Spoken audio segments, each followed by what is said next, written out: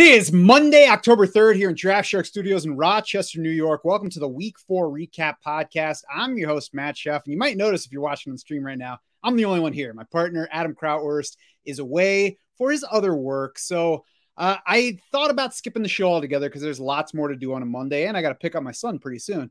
But there are lots of things that I need to share from the football games on Sunday. And I know that there are folks out there wanting to know these things. So I'm going to run through every game by myself. I'm not going to hit on every single bit. You can find Jared Smola's usage notes every Wednesday on draftsharks.com. You can also find details from every game in the Shark Bite section for free on draftsharks.com, whether you are an insider or not. So you can find the info out there, but here are some key things from each game on Sunday. I'll start with the Vikings and Saints on Sunday morning in London. Dalvin Cook, healthy enough, it looks like. 20 carries, 2 targets in that game, coming off the shoulder injury. Alexander Mattison, just 3 carries, 1 target. Of course, that 1 target went for a 15-yard touchdown. So he took away the touchdown from Dalvin Cook, but the positive is Dalvin Cook is healthy enough. We know we can use him going forward despite the shoulder issue, and then we'll see where that goes. On the other side, we'll see about Jameis Winston's health. He, of course, missed that game in London. Andy Dalton started in his spot. Andy Dalton did a decent Jameis Winston impression by going 11.3 yards with his average depth of target, according to Pro Football Focus numbers. That's longer than Andy Dalton's had in his career. Maybe he can actually get the ball to Chris Olave when he plays in place of Winston. So we'll see about the QB situation there going forward. Taysom Hill, of course, made himself the story again, ran for a touchdown. That was one of his 5 rushing attempts for the game and the only one that came inside the red zone. So do not overrate it. He played 12 snaps total. Is there a chance that he can do that in any given game? Yes. And that's the only reason we talk about him. Did we say that there were tight ends you could start him over? For sure. That will still be the case going forward. Just make sure that you don't overrate what he has done so far on the light usage that he has gotten, because it's not going to happen most weeks. Latavius Murray outproduced Mark Ingram in the backfield in that game. I think the thing to take away there is we're not playing Saints running back when we play Alvin Kamara. We're playing Alvin Kamara. It's not all that attractive a situation overall. So although Mark Ingram made sense as a play to some level yesterday, it was certainly not a given to deliver for us. So let's not overrate that position as we go forward. I personally lost out by playing Mark Ingram over Kenneth Gainwell. Now, I think that's a situation where if I had to do it over again, I think I would do the same thing. Obviously not if I knew how the stats were going to go, but I think Mark Ingram starting that game, didn't know he was going to leave with an injury. Starting him over Kenneth Gainwell certainly made sense. But, just an example of how feeling like Mark Ingram can be given if he's going to be the RB1, can come back to hurt you. Moving on to Falcons and Browns, Cordero Patterson is the big news from that game, and it actually happened today after the game. He did go into it with a knee injury, played in the game, play a limited role, and then Monday morning had a procedure on that knee. He's hitting IR. It's expected to be a short-term absence, so it sounds like Patterson should be closer to the 4 games missed. That's the minimum that you have to miss on IR. So Patterson out for at least the next 4 games. That leaves Tyler Algier as probably the backfield leader. He split carries with Caleb Huntley in yesterday's game against Cleveland, but doubled Caleb Huntley in playing time. Most of that came in the passing game. And I mean, that's enough to make him the guy over Caleb Huntley and somebody that we consider using here. The fact that he's sharing work means that we can't just consider Tyler Algier a given to start in fantasy lineups, but he belongs on fantasy rosters in pretty much all leagues for at least the next 4 weeks. They get the Bucs next, then the 49ers. Those are going to be 2 tougher matchups for him. So we'll get to see how he does against the Bucs, decide what to do with him against the 49ers. And then those 2 weeks should do a good job of setting us up for whether we can play Tyler Algier against the Bengals and against the Panthers the following 2 weeks. And that's the window that Patterson is going to at least miss. We'll see beyond that. On the Cleveland side, David Njoku, 2nd straight strong outing. And we like that as David Njoku fans around here. He was right with Amari Cooper and Donovan Peoples-Jones in routes run in that game, despite Harrison Bryant running as the number 4 pass catcher. He was right behind that trio in routes. So we like the role for David Njoku. We like him being able to get involved in that passing game, especially because it's a limited passing game. So like David Njoku as a tight end option going forward. Bills Ravens in a rainy game that gave us unders on both points and passing production. Kind of throw that out because of the weather. Jamison Crowder broke his ankle in that game, so no more Jamison Crowder this season. The question, does that make Isaiah McKenzie the guy in charge of the slot job, or does Khalil Shakir now take on some of that work? Because we lost Isaiah McKenzie to a concussion in yesterday's game, so we got more Khalil Shakir in that game. We'll see now once McKenzie is back, once he's through the protocol, and certainly the stuff surrounding Tua Tagovailoa lately only makes McKenzie more likely to miss further game time with that injury. So we'll watch that situation. We'll see next time that McKenzie is available, how they share work. If it is McKenzie in charge, that would obviously make him a stronger fantasy option. And in deeper leagues, maybe we go ahead and stash Khalil Shakir to see what happens with him. On the Baltimore side, Rashad Bateman, playing time down, and he left early in the second half. And there's some word about it being an injury, but I haven't seen a specific report on an injury that he sustained. So, leave it in the comments if you know what it is. I was searching around before the show. I didn't see a report on the injury. I didn't see any listing in ESPN's injury listings for all the guys who are hurt right now. So we'll see. Demarcus Robinson stepped in, took over that spot in the second half. I'll be curious to see what's up with Rashad Bateman this week. J.K. Dobbins grabbed a lot more work in the Baltimore backfield in that game, played 10 more snaps than Justice Hill. So that's not a huge gap, especially when you consider Justice Hill hurt his hamstring in the second half of that game. But 17 opportunities for Dobbins versus 10 for Hill. So that's good. 2 touchdowns for Dobbins. Obviously, you love that if you ended up using him in fantasy or if you have him on best ball teams.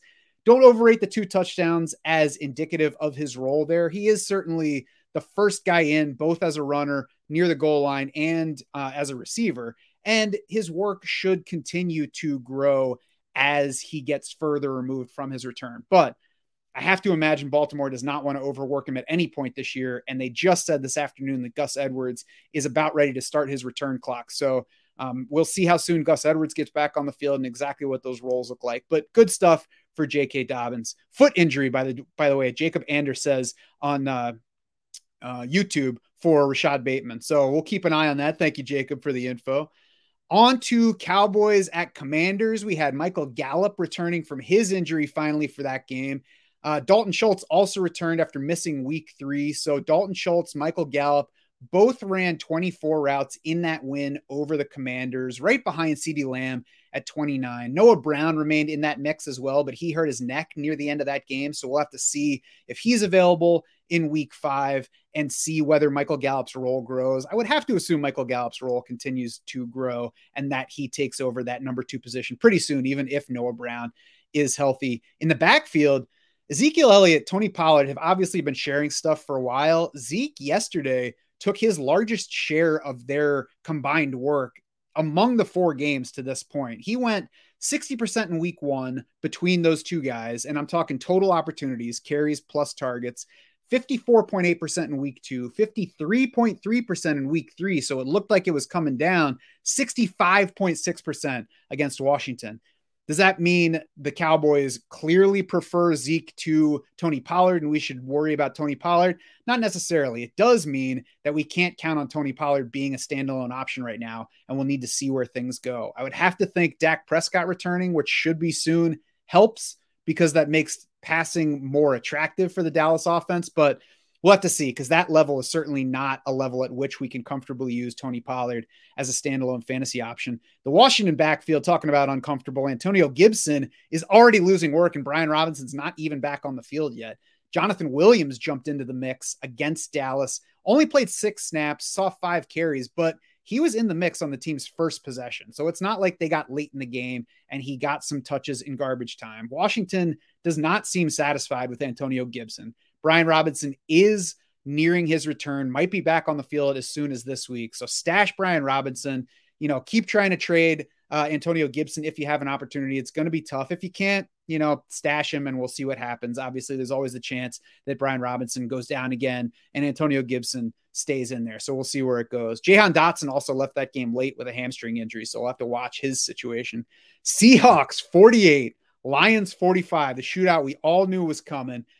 It's time to take Geno Smith seriously, it appears, at least in weak matchups. And that's what he got yesterday. 320 plus yards passing in 2 straight games for Geno, a league high 77.3% completion rate through 4 weeks so far.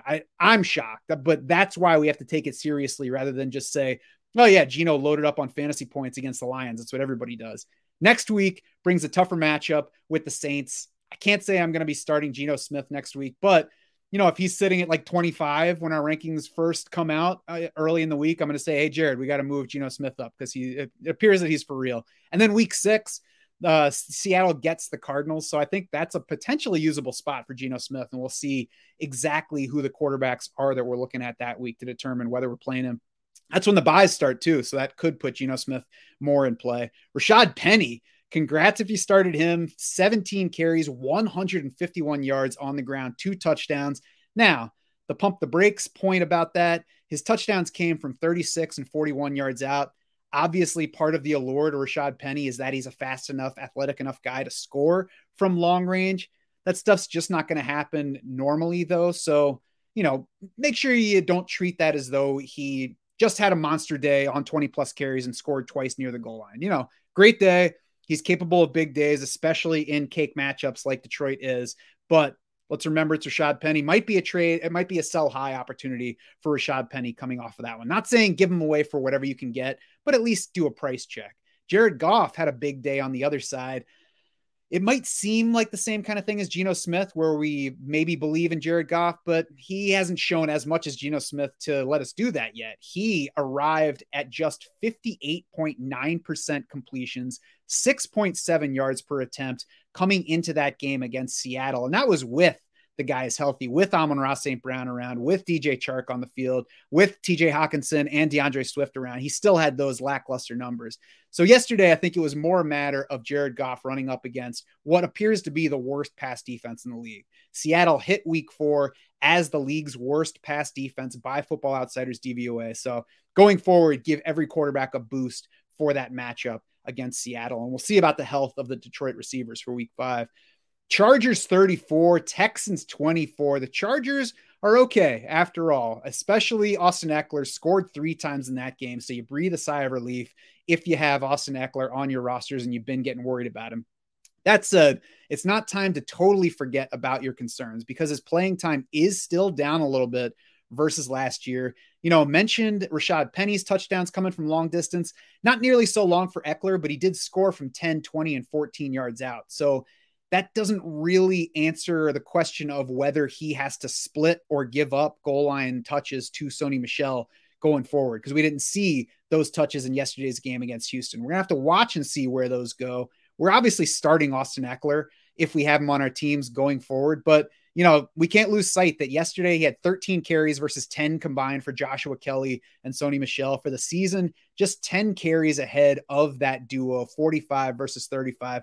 So there's some sell potential to Austin Eckler. Again, not a guy that you just unload for whatever you can get, but if you're in pretty good shape at running back, there are a lot of teams that are not. So Austin Eckler might be a guy that you think about packaging in a trade, seeing if you can upgrade other spots. On the Texans side, Dameon Pierce, nice day. He inflated his stat line for sure with a 75-yard touchdown run, but he also handled all of Houston's carries, got 1 more target, 1 more reception than Rex Burkhead, ran 6 more routes than Burkhead for the game. So what we love about that game is that Dameon Pierce is clearly their lead back. They were trailing the entire time, and he still played more than Rex Burkhead in passing situations. So like Dameon Pierce going forward, we'll see just how high he climbs in our week-to-week rankings. Titans 24 over the Colts 17. Derrick Henry, obviously we love him getting 100 yards on the ground, but I think the even better takeaway from that game is his targets. After 1 total target through the first 2 games, Derrick Henry's got 11 of them through the past 2 games. That's a 23% target share over those 2 games. And that's excellent for Derrick Henry because he's not going to be giving us 100 yards on the ground every time out this season. So if he can give us 80 plus yards plus 20+% target share, I mean, that's the guy that we all would have comfortably drafted in round 1 instead of fading to round 2. So we like that. What we don't like from the Titans is Treylon Burks suffering a turf toe injury, likely to miss multiple games here. So we'll see exactly how long. I think the first signal we'll probably get is whether the Titans put Treylon Burks on IR. They have not done so yet. That would knock him out for at least 4 games. So if they go through this week without putting him on IR, that says that they don't expect him to miss more than 2. They're at least hopeful he makes it back for that 3rd. So we'll watch and see what happens there. On the Colts side, Matt Ryan continues to look worse than Carson Wentz, and it's hurting the offense. A big yardage yesterday for Ryan in that game. Obviously, only the 17 points, though. He spread it around, which hurts our fantasy teams. I wouldn't worry about Michael Pittman. There's going to be games like that where it just gets spread around instead of concentrated to one or two guys. But the O-line is not playing great. The pass blocking wasn't awesome last year. The run blocking is worse this year. Pro Football Focus has them at 20th in run blocking grades so far, team-wide. And that's certainly not helping Jonathan Taylor, who had another unproductive day and then finished it with an ankle injury. The good news from Adam Schefter, the tests are negative. He has a chance to play Thursday night against Denver. It's tough to have Jonathan Taylor right now because you're worried about his performance, his production, but there's not really a whole lot you can do. You can't really trade Jonathan Taylor right now. I mean, maybe you find somebody who's like, oh yeah, Jonathan Taylor is bound to bounce back, and they pay for him like he's Jonathan Taylor, the number one overall pick. If that's the case, go for it. But even that's going to be tough this week because he's now coming off the ankle issue. So the best bet is to hang on to him for now, play him, see what happens. We'll see if there's a sell window or if the Colts can just rebound in general. Ultimately, you probably just kind of have to hang on to Jonathan Taylor and see what we get from him going forward. Giants 20, Bears 12. The next one, the Bears had 35 dropbacks in this game, and it did not go well. 11 of 22 passing for Justin Fields, 174 yards, no touchdowns, 6 sacks against the Giants, who are not known for pressuring quarterbacks all that much. Didn't throw a pick in this game, but did lose a fumble. Things not going well for Justin Fields. He's obviously not anywhere close to fantasy lineups if we can help it, outside of 2 quarterback leagues, of course. And I have him in a 2 quarterback league where I didn't start him either the past 2 weeks. Darnell Mooney, 4 catches, 94 yards on 5 targets. No one else for that team topped 24 receiving yards. So it continues to be a passing wasteland, and we'll see where we go from here. But it doesn't get a whole lot better than a matchup trailing against the Giants. On the Giants side, Daniel Jones, ankle injury. Tyrod Taylor left that game with a concussion. Sounds like Daniel Jones might be fine to play this week. He did re-enter that game after Tyrod Taylor left. So we'll have to watch and see how good that ankle is. If he's not, it's Davis Webb time probably for the Giants. That's not good for anybody, but fortunately we're not starting anybody besides Saquon Barkley in that Giants offense anyway, so it doesn't really matter. Barkley dominated on the ground, lost 2 rushing touchdowns to Daniel Jones in that game against the Bears. We also lost Kenny Golladay. I say we shouldn't have Kenny Golladay on our rosters, but he went down with a knee injury yesterday. Another wide receiver injury for this Giants team. We'll watch and see when Kadarius Toney and Wan'Dale Robinson are coming back, because those are really the 2 guys that we're most interested in for any fantasy potential going forward. Philly against Jacksonville in that game. At first, if you were watching the scores on Monday, Jacksonville jumped out to a 14-0 lead. Part of that was a long interception return by Andre Sisco. And then it quickly became Eagles, all Eagles. They scored the next 29 points, took over the game. Another rainy one like Baltimore, Buffalo. And I think that's why we don't actually have too many takeaways from this game. Trevor Lawrence was awful. He lost 4 fumbles, threw an interception. His first fumble was him just dropping it as he was trying to scramble around. Probably a factor of the wet ball on the rainy day. Again, bad game. And if you played him, he hurt you this week with all those turnovers. But I think ultimately there's not a takeaway from this one because of the weather. And the matchup was difficult to begin with. So both of his touchdown passes went to Jamal Agnew, who worked primarily in the slot. Zay Jones was out. That pushed Christian Kirk to more outside routes than he normally has. We'll see about Zay Jones for week 5. Once Zay Jones is back, we should see things get back to normal. And Christian Kirk will be better most weeks than he was yesterday. He led the team with 9 targets, only caught 2. Tough day in the rain, facing a tough defense. That's going to happen. Eagles on the other side, light passing day for them, again in the rain, playing with the lead for a lot of it after coming back from that deficit. And Miles Sanders was awesome. Career high, 27 carries, 134 yards, 2 touchdowns. Don't feel bad if you didn't start him. I didn't start him in one league yesterday. Now I'm praying that Jeff Wilson doesn't make me regret that one tonight. We also got rushing scores for Jalen Hurts and Kenneth Gainwell in that game. Don't expect that kind of rushing volume for Miles Sanders weekly going forward. That's why if we didn't start him, that's why we didn't start him, because we're looking at more like 15 or 16 carries. 27 carries in that one. Definitely not the norm, but we like that he's at least able to deliver when he gets the ball that much. Jets 24, Steelers 20. Technically, Zach Wilson led a comeback win in this one.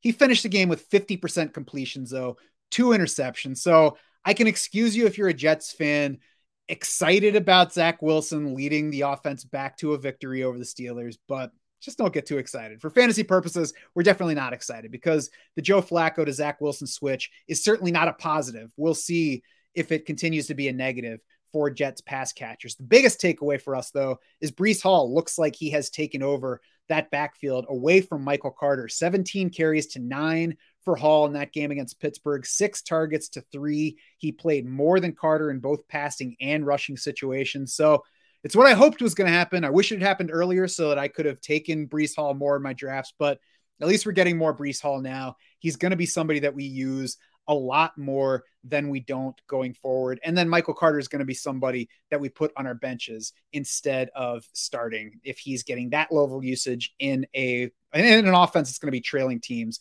more often than not. Kenny Pickett on the Pittsburgh side replaced Mitchell Trubisky in the second half, and we saw George Pickens' targets per route jump with that quarterback switch. Now, it's one half of one game, so we're going to have to watch and see if that actually helps George Pickens going forward. It's nice that there's at least that possibility. We'll see what happens beyond this game. Ahmad Sauce Gardner, the first round cornerback for the Jets, also played well in that game. So that's probably factored into where the targets went and who produced among Steelers wide receivers and who didn't. So we'll see once Mike Tomlin announces who the quarterback is actually going to be for week 5. I don't think that he has actually said anything about that yet. I would have to assume it's going to be Kenny Pickett, and we should expect it to be Kenny Pickett going forward. And no, this is not Smola for the question on YouTube. This is Matt Schaff. Sorry, guys, I won't be able to get to those questions in the YouTube chat like I usually do because I'm the only one talking today, so I can't do the typing while Adam's doing talking.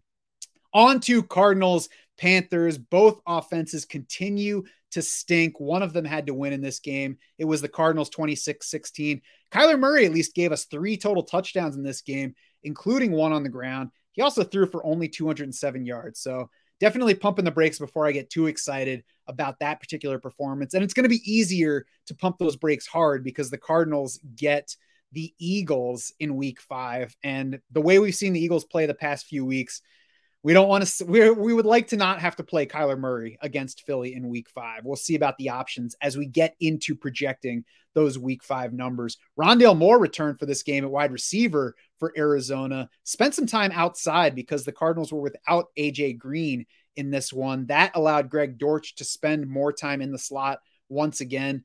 So we'll have to see once AJ Green's healthy. And then soon after that, once DeAndre Hopkins is back on the field from his 6-game suspension, that's going to show us really how Rondale Moore and Greg Dortch split time or don't. If Rondale Moore is going to take over for Greg Dortch, we don't know that yet. So we're waiting to see. Fortunately for those of us who might have to make that decision, I should say, I'm not sure it's fortunate overall, but the decision is easier because the answer right now is to not use either one because this Arizona offense is not one we want to bet on at the moment. Carolina's side, Christian McCaffrey was the big question mark. We didn't know until he was likely to play. They said he was expected to play, but there was also always the caveat that he had to test the thigh injury in pregame warmups ahead of the late game. He did. He played. He was fine. The receiving numbers were big. 9 catches on 9 targets, 81 yards, 1 touchdown, the team's only offensive touchdown. The rushing, 8 carries for 27 yards. He accounted for 41% of Baker Mayfield's completions and passing yardage in that game. And like I said, claimed the team's only touchdown. You know, let it be a reminder to all of us. If Christian McCaffrey is expected to play, we go ahead and play him, especially once we find out he's active. We go ahead and stick him in the lineup because I feel worse about leaving McCaffrey on the bench with points than I do about putting him in my lineup and missing out when he goes down. Packers 27, Patriots 24 in a game that shouldn't be that close, except that Green Bay is clearly not as good this year as it was the past 2 years. Romeo Doubs, Allen Lazard, clear leaders in playing time and targets among wide receivers for Green Bay in this game. Lazard caught 6 balls for 116 yards on 8 targets in this one. Doubs, 5 catches for 47 and a touchdown, nearly added another touchdown as well. So both of those guys gave us worthwhile to strong fantasy production. They're both in the mix for fantasy starter spots going forward. So it should certainly be rostered. Robert Tunyon's worth rostering in a lot of places, scored a touchdown in that game against New England, but also drew just 2 targets. So we don't want to overrate that for him, still ran a route on just 57% of Aaron Rodgers' dropbacks. So certainly not a lock. He's more like Logan Thomas level usability at tight end. And actually, even Logan Thomas ran more routes than Robert Tonyan did for their respective teams in week 4. Patriots side, not a whole lot to take away from the passing game because we got Bailey Zappi after Brian Hoyer went down early in that game. Mac Jones sounds like he wanted to play in that game, so we'll see if he's able to make it back soon.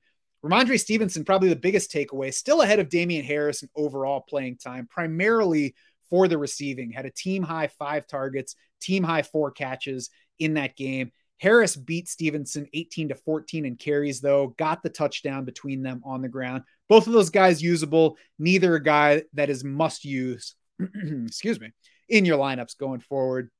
Raiders 32-23 over the Broncos. Obviously, the big story coming out of this game is Javonte Williams going down for the season, tore his ACL and LCL, so done for the year. Melvin Gordon's the first name that pops into mind, but he was splitting time with Mike Boone yesterday. It might have been injury driven. Melvin Gordon came into the game with a neck issue, didn't make him questionable, but did limit his practice time on Wednesday and Thursday last week. He did go to the injury tent for a little bit during yesterday's game. So we'll see what Nathaniel Hackett says this week about the backfield plan, but both Melvin Gordon and Mike Boone belong on fantasy rosters in most leagues this week. And again, we'll see how the work gets split and at what level we can use both players. Russell Wilson was at least okay for us this week. He's a similar day to Kyler Murray, where he didn't blow it up stat-wise, but had 3 total touchdowns, including 1 on the ground. So finally helped us if we used him yesterday. Cortland Sutton, Jerry Jeudy back to even in playing time and production in that game. Both of those guys look like solid to good fantasy starters as long as Russell Wilson doesn't play terribly going forward. Then the Raiders side, Josh Jacobs, 28 carries, 144 yards, 2 touchdowns on the ground in this one. We called him a buy. This is what you got if you did buy him. And better than the rushing, because the rushing was already there. He was already dominating the groundwork for the Raiders, but he got 6 targets in this game. That was second behind only Devontae Adams among Raiders. He caught 5 for 31 yards. Just like Derrick Henry, this is a second straight game where Josh Jacobs got excellent receiving usage, and that's what we need if we want to carry his fantasy value week to week. So we love that development for him. That's 11 targets over the past 2 games. And after the game, Josh McDaniels called him one of the best backs I've ever been around. So we can officially put to bed any notion from the offseason that Josh McDaniels doesn't like Josh Jacobs. He clearly does. He's using him that way now, and Josh Jacobs is a fantasy factor going forward. Chiefs at Bucks to close things out on Sunday night. And the big development here was Clyde Edwards-Helaire going from playing less than Jerick McKinnon in week 3, actually playing fewer snaps than Jerick McKinnon in week 3, to playing more snaps than McKinnon and Isaiah Pacheco combined against Tampa Bay. So apparently not only is Kansas City going to move wide receiver targets all around every week and make us guess at who's going to lead in targets and guess which tight end is going to run the ball into the end zone, they're also going to make us guess at how often Clyde Edwards-Helaire is actually getting on the field. I stupidly didn't just play him. I sat him in favor of Evan Engram because I'm an idiot in a tight end premium league yesterday, missed out on the 2 touchdowns from CEH. Now, I do still think that CEH is a sell high. I don't think that yesterday's usage is going to become the norm for him. I think it is going to vacillate. We'll see. If it does become the norm, then great, because I certainly drafted him on a lot of best ball teams, and that would help his chances of scoring more of those touchdowns going forward. But for now, we at least play him if we have him, because being a Chiefs running back gives you a better chance of scoring a touchdown than not being a Chiefs running back. Isaiah Pacheco is also more involved in this game. We'll see if that becomes a trend, though, because like I said, things were very different the game before. So it might have just been how things worked out for that particular game. Sky Moore also passed Justin Watson in playing time in this game. So that's going to be something to watch. It's not yet to the point that he's usable in fantasy. He only ran 11 routes in this game, but 11 routes versus 19 for Mecole Hardman. That's a pretty good level. That's a good jump for Sky Moore. And so we're going to watch him to see if he can keep progressing and get into the fantasy mix going forward. On the Bucs side, we got some wide receivers back healthy. We got Mike Evans back from the suspension. He, of course, scored, as Mike Evans tends to do. The biggest thing for the Bucs side, though, was Tampa hacking off a large chunk of Leonard Fournette's playing time and feeding it directly to Rachaad White. Now, maybe it was partly a function of falling behind early to the Chiefs and playing chase in that game. They threw the ball a lot more, ran the ball a lot less than in previous games. So we'll see if that continues, but it's a positive development for White. Even if it's a one-game thing, we at least know that it's a possible thing in a game that they play him more. We know that trailing game script has a chance to mean more playing time for Rachaad White and not just passing work for Leonard Fournette as opposed to rushing. So we'll see where that goes. But Rachaad White should absolutely be on rosters wherever it's possible, because at the very least, he's a strong handcuff. And if Leonard Fournette goes down completely, he looks like a near complete replacement. So that's going to be it for this one-man recap for this week. I hope you got some nuggets that you could use. You can head over to draftsharks.com now, though. You can read through the Shark Bites. We've already put a bunch of info from Sunday's games up there for DS insiders and non-insiders alike. You can read those there. We've got more coming as we keep getting through all the games. Then, of course, one more game to go tonight. That will have info up there as well. Then Tuesday, it's on to the waiver wire articles. It's on to our week 5 projections. It's on to all the stuff that we do to try to help you win next week. That's going to include our next buy, sell, hold report, the second of the season, hitting the site Wednesday. So check it out. We'll let you know who we're buying, selling, or holding to see what happens going forward. I've been Matt Schauf, giving you the recap for all of the Draft Sharks crew. Thanks so much for swimming with me.